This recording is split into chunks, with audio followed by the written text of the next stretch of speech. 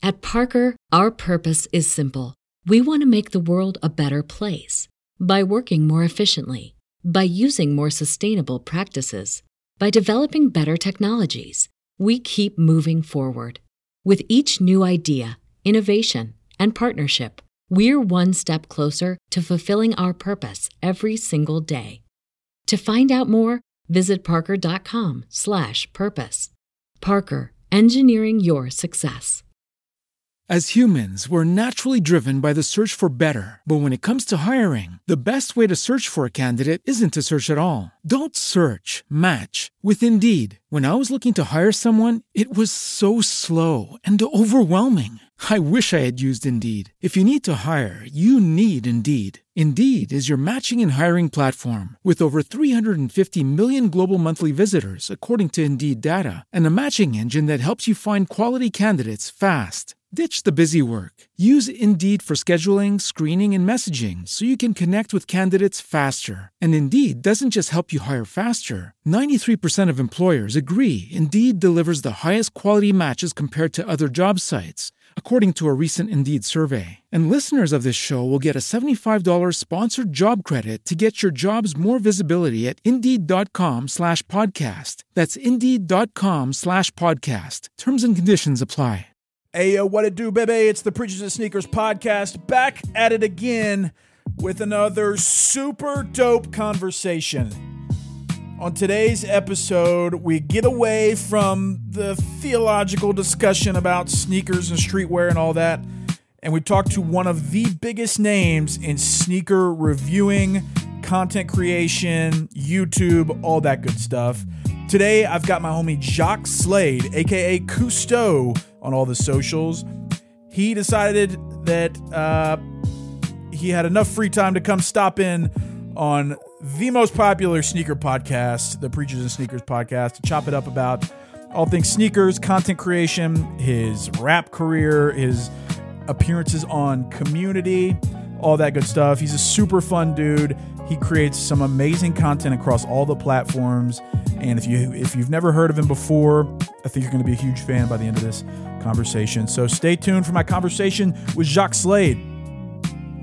Today's episode of the Preachers and Sneakers podcast is brought to you by the Hidden Figures podcast, my new project with my buddy Justice Marimi, where we talk all about building wealth, how to steward it, and how to feel good about it. We also talk about saving, giving, investing, all that good stuff.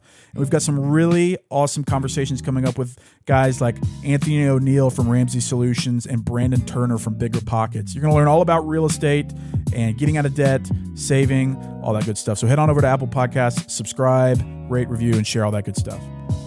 Also, if for some reason you haven't done so already, subscribe to the Preachers and Sneakers podcast on Apple Podcasts. Leave a rating and a review and share with a friend or an enemy, depending on your thoughts on the podcast. So I really appreciate you doing that, and make sure that you subscribe. Okay, enough of all this. Let's get to my conversation with Jacques Slade.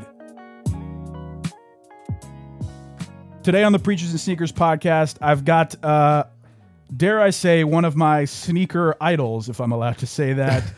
He's an OG unboxer. He's a sneaker reviewer, a rapper, a tech, music, entertainment commentator, an actor, an Xbox collector. But most importantly, he shared the TV stage with my homie Wordsplayed. That's right. I've got Jacques Slade, a.k.a. Cousteau, on the podcast today. That is quite the intro. That's quite the intro. That makes me sound like I am a lot more important than I actually am. Yeah, but I'll take it. I'll take it and I'll play it for my mom. Heck yeah. She'll appreciate it. You think they bought it? I think so. It's worth every dollar you paid, I think.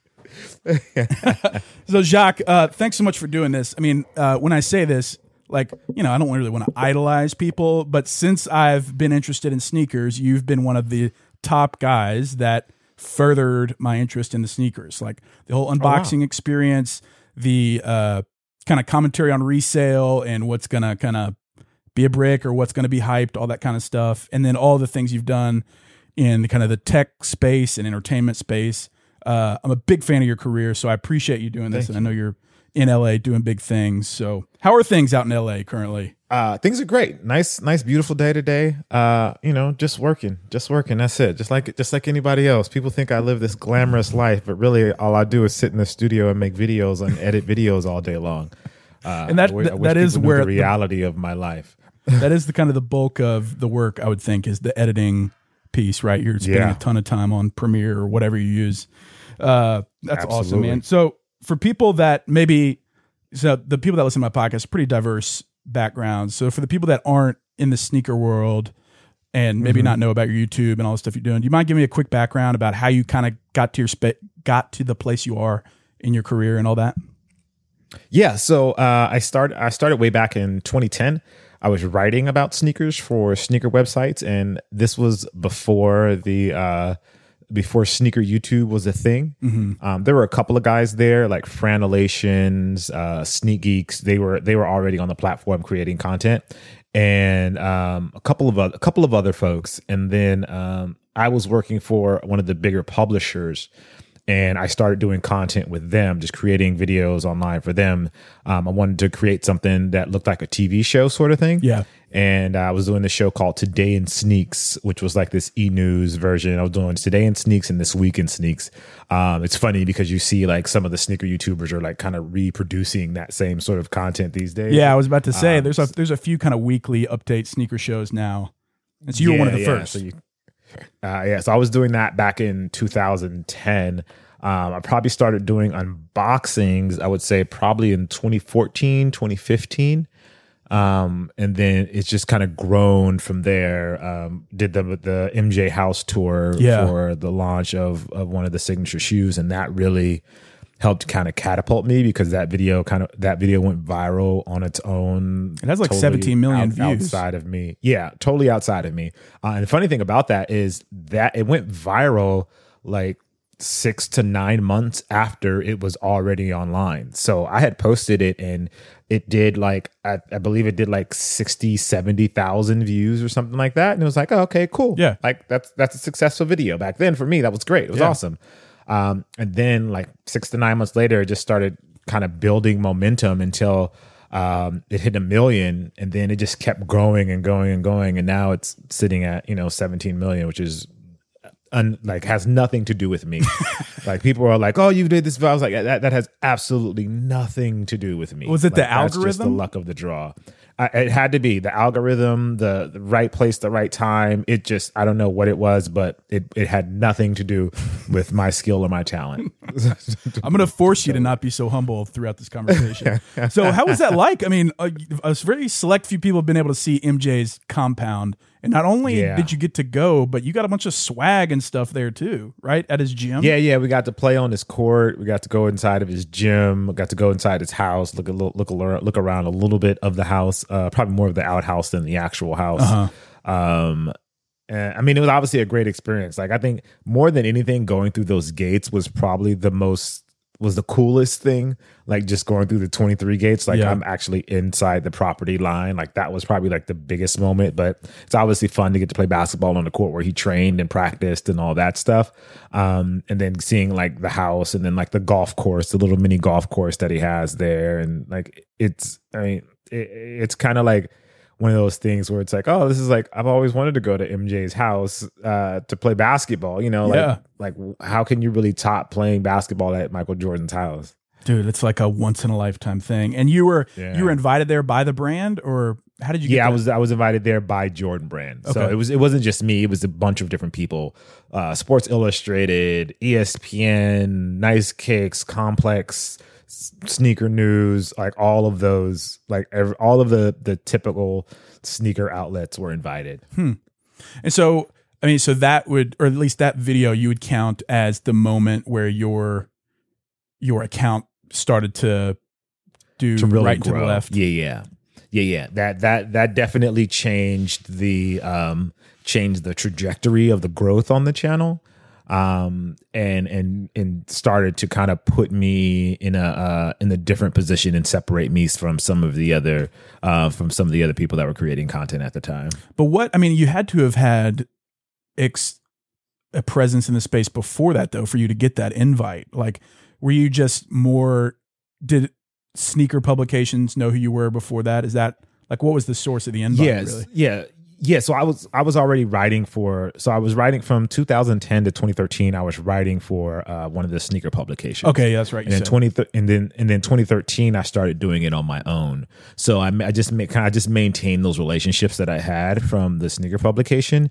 And they saw that I was still creating content, so I still got invited to events because I was still, producing stuff that people wanted to watch. Yeah, and so now as a nice networking play then to now you're not only you're continuing to do unboxing, but you also have some more broad scope content that you're putting out on a weekly basis. Can you talk briefly about that? Go ahead. Yeah. I mean, I think what I wanted to do was to show I guess really everyone that I could do more than just talk about sneakers. And so I wanted to be able to kind of tap into the other interests that I have, which are video games, like technology, cell phones, cameras, computers, and then also entertainment, like, just like anybody else. I just like, anyone, I'm more well-rounded than just sneakers. Sneakers just happens to be the thing that I'm probably most well known for. And so I started creating this other content to really to show that I could talk about other things and that I could do other things and that I could host other things. Because at the end of the day, I didn't want it to be handicapped by sneakers. Pigeonholed. I wanted to be I didn't want to be pigeonholed by sneakers. I wanted sneakers to be more of a launching point, something that I could always reference and always have as a base, but still be able to do all of these different things. And so that's why I started doing What's Poppin'. Started doing like the top 5, and that has opened up doors of me hosting other things and doing things for other people. Hence why you're spending all day in the editing room and the filming room, because the What's Poppin' specifically is really well done to me because it's formatted for IG stories and swipe ups and all that. And it's not just you videoed, like it's really highly produced. Are you doing that all yourself, or do you have a team at this point? I have an editor and I have a co-writer. So I have two. So my team, I guess my production team is 3 people. Okay. So I have an editor that I work with. I have a writer that I work with, and then me. Generally, the way that it works now in the pandemic era of life, I shoot, edit, I light, shoot, host, quote unquote, and record everything. I upload it to my editor. He does the edit of What's Poppin', sends it back to me, and I post it. And my co-writer and I collaborate on like, these are the stories that we think we're going to talk about today. And then we put that together. And I use that as my script for the show. Yeah, interesting. And you're putting those out 5 times a week, or? No. That would be nice. I do them at this point. We're doing What's Poppin' twice a week. Is it 2 times a week? 2 or 3 times a week. And then we're doing a top 5 once a week. And then I have a show on Snapchat that I do once a week on their Discover called The Kickback. And then I have my YouTube channel, and I try to get like 3 to 4 videos up on my YouTube channel. Dude, that is crazy, because none of that stuff is a 30-minute deal, bro. No. Like this is literally a full-time job. Yeah. This is literally my full-time job. Like I wake up just like anybody else, get ready in the morning, and I come into the studio and I work probably more than I probably should. And I'm like last night I was literally in here till 10:30 at night. Probably got in here about 9. So I worked like a 12-hour day yesterday, 12-hour more day yesterday. Jeez, but isn't it so much better to put in that kind of work for your own thing instead of somebody else's thing? Oh yeah, absolutely. Definitely better that I'm this is me and I'm working on me, and like I'm able to focus on like my own interest and being able to make a living off of it. Like I can't complain about the job that I have. Yeah, that's so dope. Because from the outside, it really looks like you're living a lot of people's dreams. Like, wait, I get paid to talk about sneaks, video games, entertainment, sports, all at my own pace, all based on my own creative, inputs. But I guess to you, it probably sometimes feels just like work, because it's like hours and hours and hours. Yeah, I mean, it is. At the end of the day, it is work. Like I have to research sneakers. I have to make sure I get all of the facts right. I have to make sure that when I'm making a video that the shoes look as true to what they would look like when you pick them up as possible. So like there's a level, like I have to tap into like all of these skill sets. I have to be a cinematographer. I have to be a director. I have to be lighting on set. I literally have to do everything that someone would do to quote unquote shoot a commercial when I'm making these like unboxing videos. And same thing for the setup for like what's popping. Like it's like it's essentially a studio show that I'm doing out of the loft at my house, setting everything up. So it's more of, it's really just me being blessed that I do have these skills and that I'm able to utilize them in this way. But at the end of the day, it's still work. Yeah. Like I'm still working. Yeah, I mean, I'm sure learning all these skills, like it's such a huge deal. Do you have a background in any of that as far as education wise, or have you really self-taught all these different things? No, I learned, well, I guess kind of. So when I was in college, I interned at an audio production house. For like a summer, they did like ADR and Foley and stuff like that. And so like that was like my foray into that world. But the rest of it, like how to shoot and all that stuff, has basically been YouTube University. Has been like my same. Isn't it funny how people assume that you've got a massive crew or know what you're doing, when in fact, like every day, like same for me, like people think I know what I'm doing with the podcast, but like I'm literally YouTubing everything, like how to freaking make the sound right, how to reduce the plosives in the audio, all that kind of stuff. That's so interesting to me. People don't get that. But it's nice because you're not having to cannibalize the money you make. I mean, that's the big win in doing it by yourself and keeping it lean, is that you're not giving out 15%, giving out 15%, giving out 15%. Even though you may do that for some people, but like if you had a huge team, that kind of thing. Yeah, it's definitely important too. Like, because I think people think you make a lot more money than you actually do doing this kind of stuff. So it's important to be able to be able to do all of these things, because for a long time, like it was just me. Like for years, it was just me. Like I probably started working with a team a year and a half ago, and I was 10 years. So May marked my 10th year in the sneaker world. So for 8.5 of those years, I was doing everything on my own. And that's I looked back at your YouTube history, basically like sorting by oldest, and you legit are like a pretty good example of being consistent, kind of like the Gary Vee thing, like making 8 years worth of videos and having okay traction, but nothing life-changing. And then finally hitting that inflection point. I think it's like a really great example for people that are like discouraged about creating stuff that they're interested in. Like, if you want to make videos about Pokemon cards, make it for you and not for the money, because if you're making it for me, it's going to be very visible to the people on the outside. Yeah. And a lot of people get frustrated because and they see what like how my videos perform, or product that I get, or the relationships that I have with brands, and they don't realize like that's a 10-year relationship. That's not a I'm just on YouTube yesterday and now I'm doing all of these things. Like that's a 10-year relationship. That's a some long nights, nights in a hotel, going to events where a brand flies people out to go check out a shoe.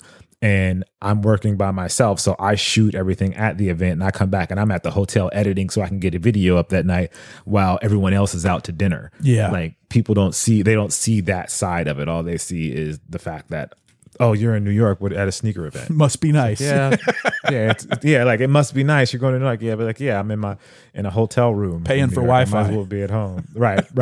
Paying for the faster Wi-Fi, so the video will upload faster, because otherwise it's going to take all night long. That's so crazy. But that's a good transition for me, because you do now work with you work with all the coolest brands, like objectively, and that's kind of a snowball effect now. Like once, Adidas does a good deal with you, then I'm sure other brands are like, oh, Jock Slade got some pretty good exposure for their deal.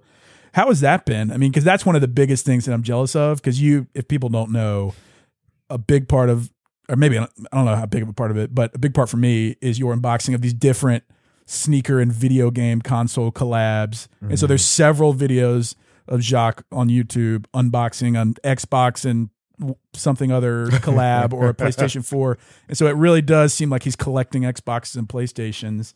What has that been like? Like, what are those, maybe what do those conversations look like? Or how do you feel about doing those type of collab deals? I mean, I think they're awesome. It allows me to really connect two parts of my world. Like the tech video game space is something that I absolutely love and that I always kind of want to be a part of. And being able to tie that into the sneaker world is, I think, like just like the perfect execution. Sneakers, I think people that wear sneakers or that are into sneakers are generally people that play video games or that are super into tech as well. It's like you're kind of like the sneaker guy is generally like the cutting edge guy that's into most cool things. Mm-hmm. And like tech happens to be like what's cool and sneakers happens to be what's cool. So to be able to blend those two worlds together is, you know, it's the best thing to me. Yeah, that seems super fun. And both of those spaces change so frequently, like such as like you having to put out so much content each week. Sneaker news and video game news, tech news just change every freaking week. Like to you, every single week. Yeah. And it's interesting to think about, and maybe you don't want to think about it, but how it's just like it's never going to stop. Like it's always right. It's always getting better and getting more interesting, but also changing every time. So there's really not a stopping point. What is it's harder now? Say again. I'll say it's harder now because it's hard to keep up with everything. Yeah, and there's a lot more, I guess, quote unquote, competition for people's attention. I mean, it's so saturated now with podcasts and YouTube and everything that you're doing a really good job at staying relevant. But that is a constant battle, I think. To for sure. Do you care about that at all, or is it still just like a love language for you to say, "Hey, I'm gonna put this content out," or do you have like a roadmap for your career in that regard? No, I think that the roadmap for my career is to continue to stay relevant. Like that's the goal, is like to create content, like create good content that people want to watch and that people can engage in, and give them an experience that some of them just aren't able to be a part of. Like a lot of the reason why I started doing unboxings was because I wanted it reminded me of those days when I was a kid and I would watch the news and they'd bring all the cool toys on right before Christmas, and they show you like all of these new things they're going to launch for Christmas. This new skateboard or this new electronic scooter or whatever it was. And like, they'd show all that stuff on the news. And like, that's how I'd find out information. That's how I'd find out what I wanted to put down on my Christmas list. So when I started doing unboxings, like that's sort of the philosophy that I took. Like that was how I wanted to kind of reproduce that feeling. So as long as I can continue to do that and it still remains exciting to me, I think that's going to be like the path for me. Obviously, I want to branch off and do other things down the line, but if I can always kind of keep that as my base, I'm a happy man. Because it's at least allowed you to be fully employed with that and not have to grind it out at midnight type thing. And I really appreciate, like, it seems like when you like tell your parents about, this guy unboxes sneakers on YouTube and has 1 million subscribers, it doesn't make sense to a lot of people, but it does like hit some kind of tangible need that people kind of like you growing up maybe thought, or I definitely thought growing up, like I'm never going to have all this the coolest, newest stuff. But for people that, at least for me, when I watch these unboxing videos, it's at least a glimpse into what it's like to have a $11,000 pair of Dornbeckers or whatever. That's pretty cool to me. Do you get that kind of feedback often? Yeah, because I mean, even for me, like I'd never imagined that I'd have this stuff, and like I saw it through the eyes of like the cool people in my neighborhood when I was young that had the Jordans, that had the cool Nikes, that had the cool Adidas shoes. Like I kind of lived vicariously through them seeing it, and so that's kind of what I'm presenting it in that way for people to kind of live through me, or at least see it in a way that that isn't just from the brand. They can hear like someone that actually has it and that talks about unbiased. Unbiased. And I never wanted to be like, hey, look, I have this. Like I try to never present it as like, I'm cool, I have this. I always try to present it as this is what this is. That way I don't ever want the audience to feel like I don't acknowledge that I'm very lucky to be in the position that I'm in. There are some daily comforts that just make you grateful and feel more grounded in life, like petting the dog, hitting your snooze button, and of course, that first cup of Joe in the morning. These are things that you count on every day to help you get where you want to go. Things like the Upper Room Daily Devotional Guide. You can count on the Upper Room for daily inspiration, daily community, and daily prayer.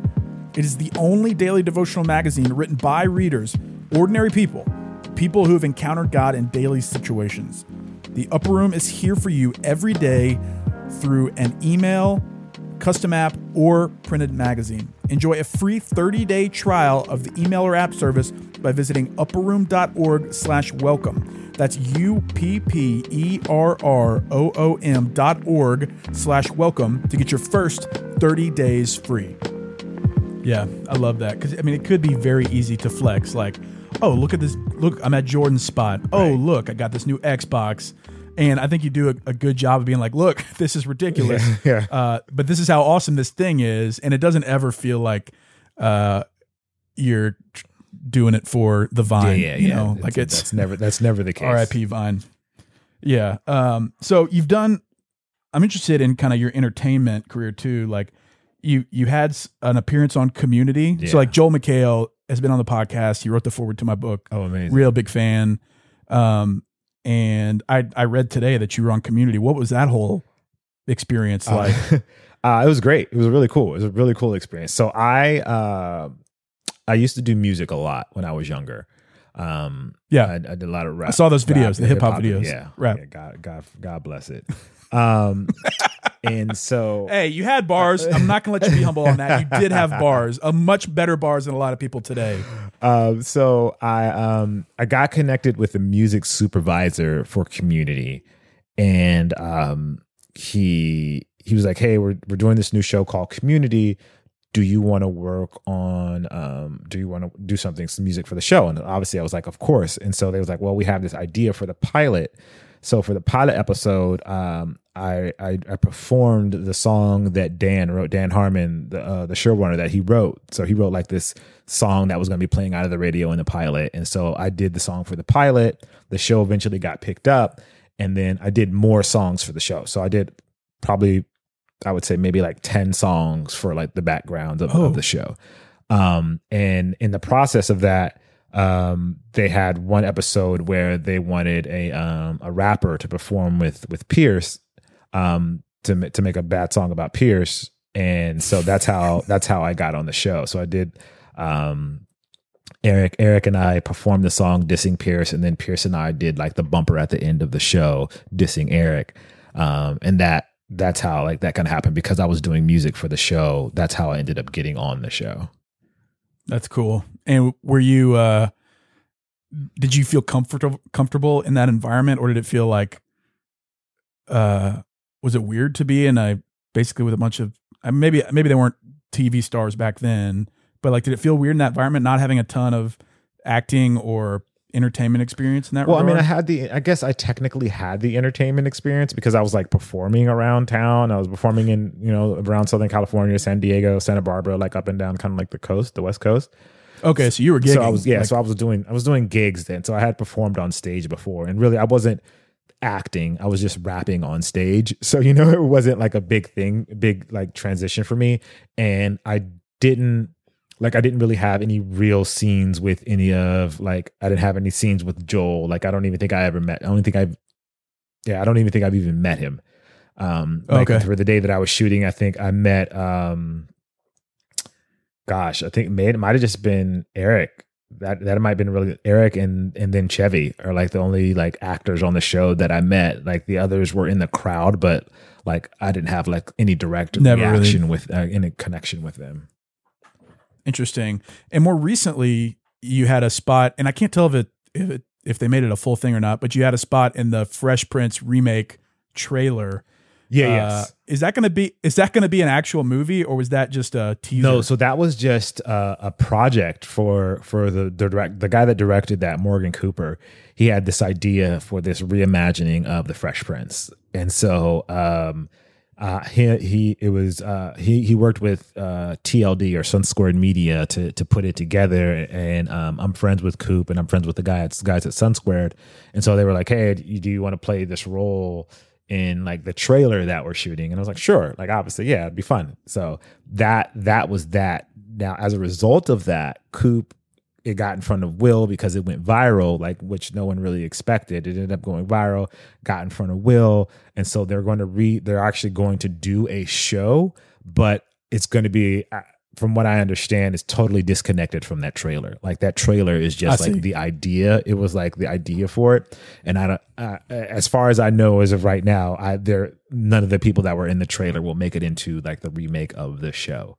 From my knowledge, but I mean that obviously could change. Y'all should get some credit, bro. They're about to make bazillions off that idea that y'all basically served up to them. Yeah, well, we'll see. Well, I shouldn't say we not me. It was all Coop. It was all Coop's idea. He wrote the script, so Coop is working on the show. He's one of the writers. He's one of the showrunners. So like it proved to be very lucrative for Coop. So he's definitely like making a show with them, and they have 2 seasons. So it's all a big deal.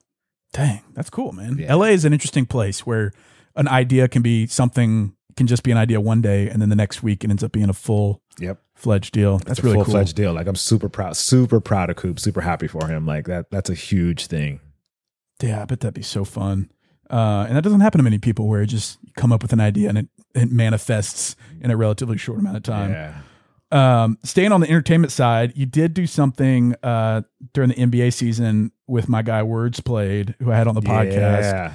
Talk about that. Like, so you were the lead for some type of NBA commentary show, and Words Played showed up being Words Played. Talk about that briefly. Yeah. So NBC Sports, I should say, they wanted to do a show, like an NBA commentary show. And so we did like a pilot run of, I think it was 10 episodes. I think we did 10 episodes, and Words Played came on for one of the episodes because we had like these funny segments in between like the commentary, and he came on and just ripped it. Like he's so dope. Like he is incredibly dope. So it was like I was super excited that he came on, because I remember when they told me that, they was like, oh, we're thinking about getting a rapper for this episode, and I was like, oh, okay, cool. But they didn't. I mean, I'm a rapper, but and that was part of it too. That was part of my judginess, and I was like, well, like because they didn't know who it was going to be at the time. And I was like, all right, well, cool. If they can't pull their weight, then, I'll just put something together myself. Cause, obviously no big. I've got it right here. Yeah, I've got it. But then it ended up being Words Played, and I was like, oh, okay. Yeah. He'll do 10 times better than I ever would have. And he did. Yeah. He's so underrated. I mean, I didn't really know about him until about a year ago or so, but we're buddies now. And not only does he have an amazing rap voice, he's up there with some of the top rappers for me because of his voice. Like it sounds really smooth and deep and everything, but he's also super smart and super funny, which is like a real dangerous combo for a rapper, especially for a rapper. If you're smart and you're funny, like that puts you in a different league when it comes to rap. Oh yeah. I think he's gonna, I mean, he's got a good following now, but I think he's going to reach some inflection point personally, like his stuff he's doing right now. I don't know if you've seen about the circle of trust and everything. He's doing this whole comedic bit on Instagram, which is hilarious. Have you seen it? I haven't seen it yet. All right. Well, he's basically doing this whole super satirical bit about like influencer gurus, like the Tai Lopez's of the world, but he's basically giving all terrible advice, like taking out more credit cards, like spending more than it's really funny. I love it. So the 2020's been weird. Yeah. Like you don't even have to wear shoes this year. As somebody who also creates content based loosely around sneakers, what does it look like for you this year? Like, I mean, I've seen your content, but has that shifted your creative process at all, or what does that look like for you? Yeah, I think it's shifted me creatively just because the product is new product, I should say, is less of a focus, and it's forced me to kind of find deeper stories to tell around other things. So I think that's probably the biggest shift for me. It's funny because like everybody's like, oh, we're at home all the time now. And I'm like, well, I was always at home all the time. That's how I kind of lived my life. And so for me, I guess the biggest impact is it's forcing me to tell stories in different ways, which is almost really a blessing in disguise, so that I'm not reliant on the newest, hypest thing, and I can just tell great stories regardless. Yeah. That's awesome. Because I really felt that tension whenever, like, this whole platform has been just given to me. Like, I haven't earned it like you have. But I did feel that tension when COVID started happening. Like, oh, crap, this is about to make me super irrelevant if I don't pivot some of this stuff. Yeah. And the thing about pivoting is that, or at least for my account, people come to see one certain thing on my account. And the idea of changing that has been a challenge. Like, I haven't perfectly done it, and I don't think I've achieved it yet, but that's something I think about a ton, is like how to maintain people's attention and give them what they want, I guess, but also serve them up something that maybe they didn't know they wanted. Yeah.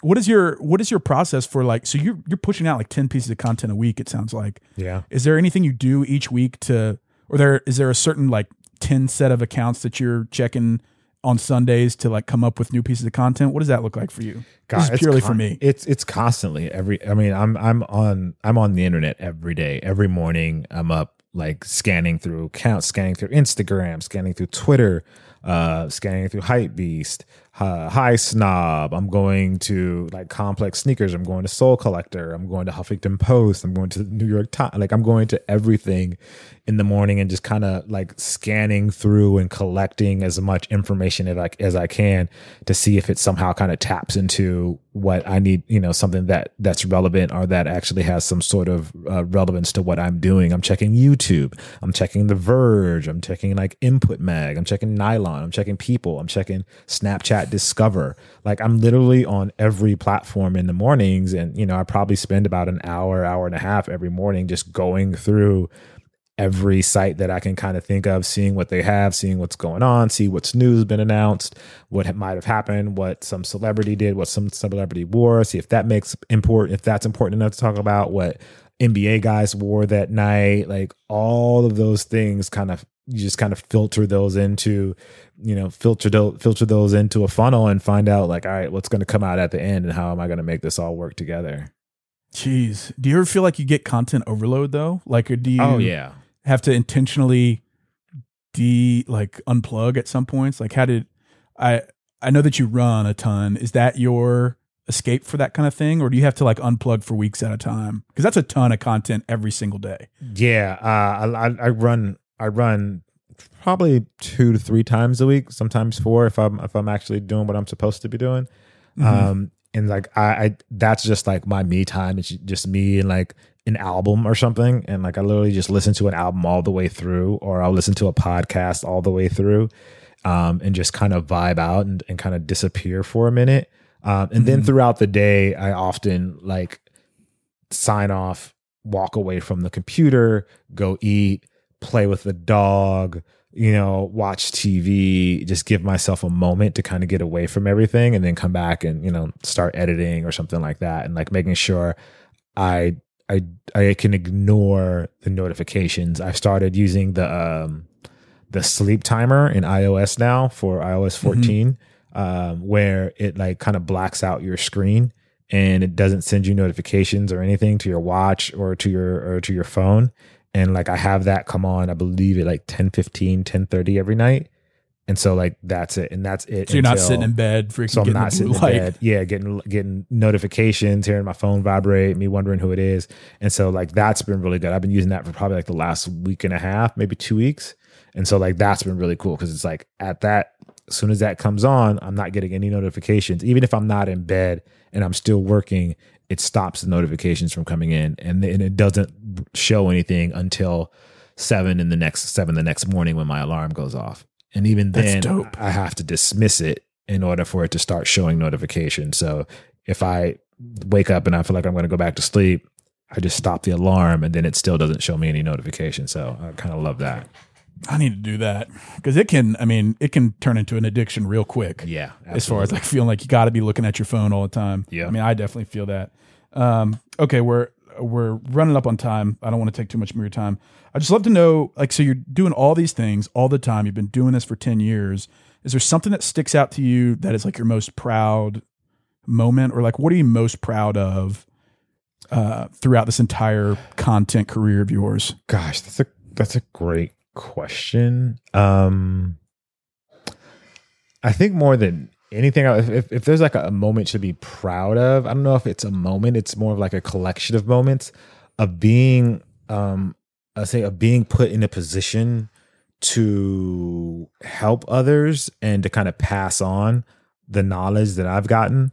I've been able to really help and assist a lot of the guys that are on sneaker YouTube, like with helping them with their business and stuff like that, and helping them grow and giving them information that I have, like being able to pass that down, or being able to go back to the Boys and Girls Club in my old neighborhood and get all of the kids their shoes. Or, yes, that's awesome. Working with like Foot Locker and the Fred Jordan mission and getting like kids in LA school supplies and getting them shoes and getting them socks and getting them food to eat and haircuts and clothes and stuff like that.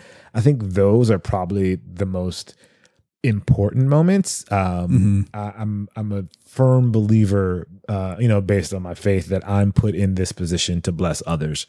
And so like those are the moments that I think are most important. Yeah, I agree. And that's huge. I mean, 10 years of doing this, even for one of those moments at the Boys and Girls Club or in the city of LA, worth it all for your whole life. Yep. I would say. What an awesome position for him to put you in, to say, hey, God works in mysterious colorways. You're going to be talking about sneakers, tech, and video games, and get the opportunity to change kids' lives, dude. Yep. That's super encouraging and validation for what you're doing. Like, you wouldn't have ever been able to be in that position at scale if you didn't have what you have now. Absolutely. Dude, that's super encouraging. Okay, I guess a couple last questions, less serious. So what are some sneakers you're excited about going into the tail end of 20 and into 21? And you can't say the Union Jordan 4s or... Well, I am kind of excited about that. I want the black. I don't have any of the Union Jordan 4s. I wasn't able to get them. I do want the black ones because I want to tie dye them. Snap. Bleach dye them. So I've been trying to get. Because you actually wear your kicks. Yeah. I've never sold a pair of sneakers. So I'm for trying real. to get. Yeah, for real. Oh snap! I've given them you away. Just wear everything. I give them. Yeah. I give them away, but I've never actually sold a pair. Dang! So you wear your sneaks. Yeah, that's legit. Okay, so back to it. I want to bleach dye the Union 4s. I really like that. I don't know I forgot what they're calling it. That Jordan 1 that looks like the Travis Scott one. I'm really excited about that. Like the GR one. Yeah, like the GR one. I think that's going to be really. I know what you're talking about. Like the poor man's Travis Scott Jordan 1. Yeah, which I think actually probably looks better than this Travis Scott one, but we'll see when we get it in hand. What else? I think Nike, if what I've seen is correct, Nike is doing something else with the Adapt by the end of the year. So I'm kind of excited. I'm kind of excited about that. I honestly really like what Puma is doing with the Dreamer and their RS line. I feel like they're in a position to really do something cool and different. So I hope they kind of stay true to that. Kind of like what Adidas was in right before Boost. Yeah. Because Puma's like right when they got into the dad shoe stuff, that started. I gave a little more respect to Puma, like because those silhouettes looked a lot better than kind of what you think of when you think of Puma sneakers. Yeah. And hopefully they're changing that narrative about what they represent. And then that's probably the biggest thing. And then possibly golf. I feel like a lot of the golf brands are starting to see the value in giving things a lifestyle sort of slant to them. Adidas is doing the Superstar golf shoe.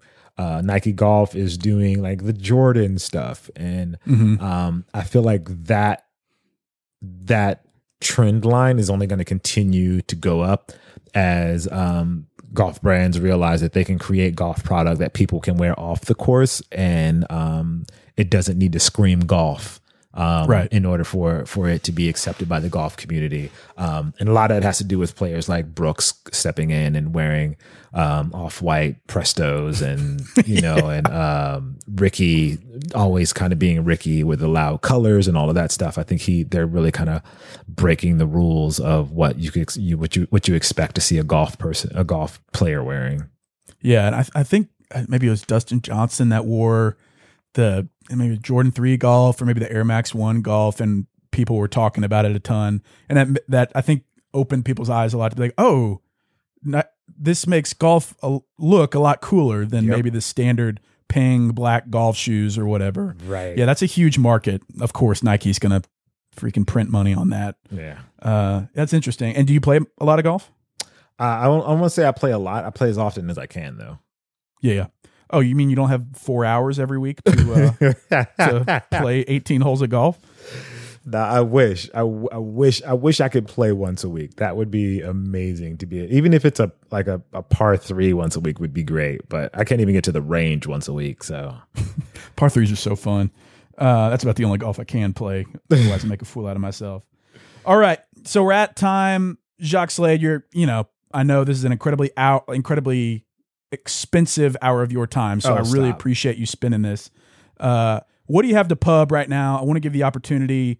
Where can people find you online, and any projects that you got going on that you can pub? I hate this part of things like this. I don't like to push anything. If you found this podcast interesting at all, you can give me a follow at KUSTOO. I'm on all of the places, Twitter, Instagram, Bumble, Grindr, YouTube, Snapchat, Amazon, all of those places. You can find me at Cousteau. Hopefully you enjoyed this. If anything, make sure you're downloading this podcast and listening to this podcast, which obviously I'm doing right now. Yes. Don't worry about following me. I have enough followers. I don't need anybody else to follow me. You're not going to like it anyway. All right. Jacques Cousteau Slade, thanks for spending the time today. I know you won't do it, but go subscribe to his YouTube, Jacques Slade, or I guess YouTube is Go. Jacques. I mean, if you type in Jacques Slade, it'll bring up everything. It'll come up. Yeah, he's got incredibly well-produced content every week. Check him out on Instagram, YouTube, all that. Jacques, thanks so much again for coming on. Super inspired by you, and you're a huge example for me. So I appreciate you spending the time and giving the insight into your world. And I hope you continue to crush it, man. Thanks for doing this. Absolutely, man. Thank you for having me on. Really, really appreciate it. Thanks so much again for listening to this episode of the Preachers and Sneakers podcast. If you did not do what I told you to do at the beginning, head on over to Apple Podcasts, smash that subscribe button, leave a rating and a review if you feel so inclined, and be sure to share it with somebody that you love or hate. I really appreciate everybody doing that. Thank you for spending the time with me today, and be sure to keep your eye out for the next episode of the Preachers and Sneakers podcast.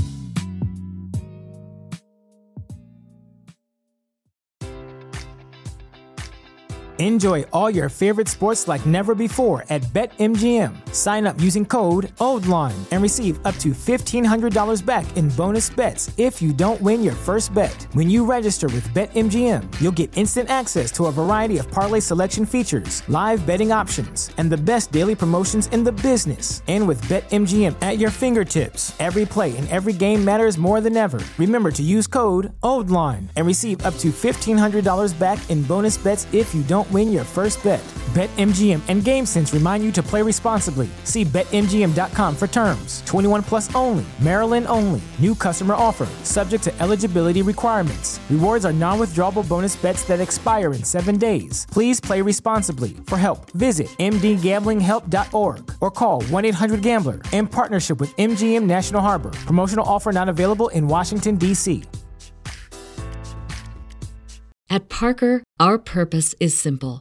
We want to make the world a better place by working more efficiently, by using more sustainable practices, by developing better technologies. We keep moving forward.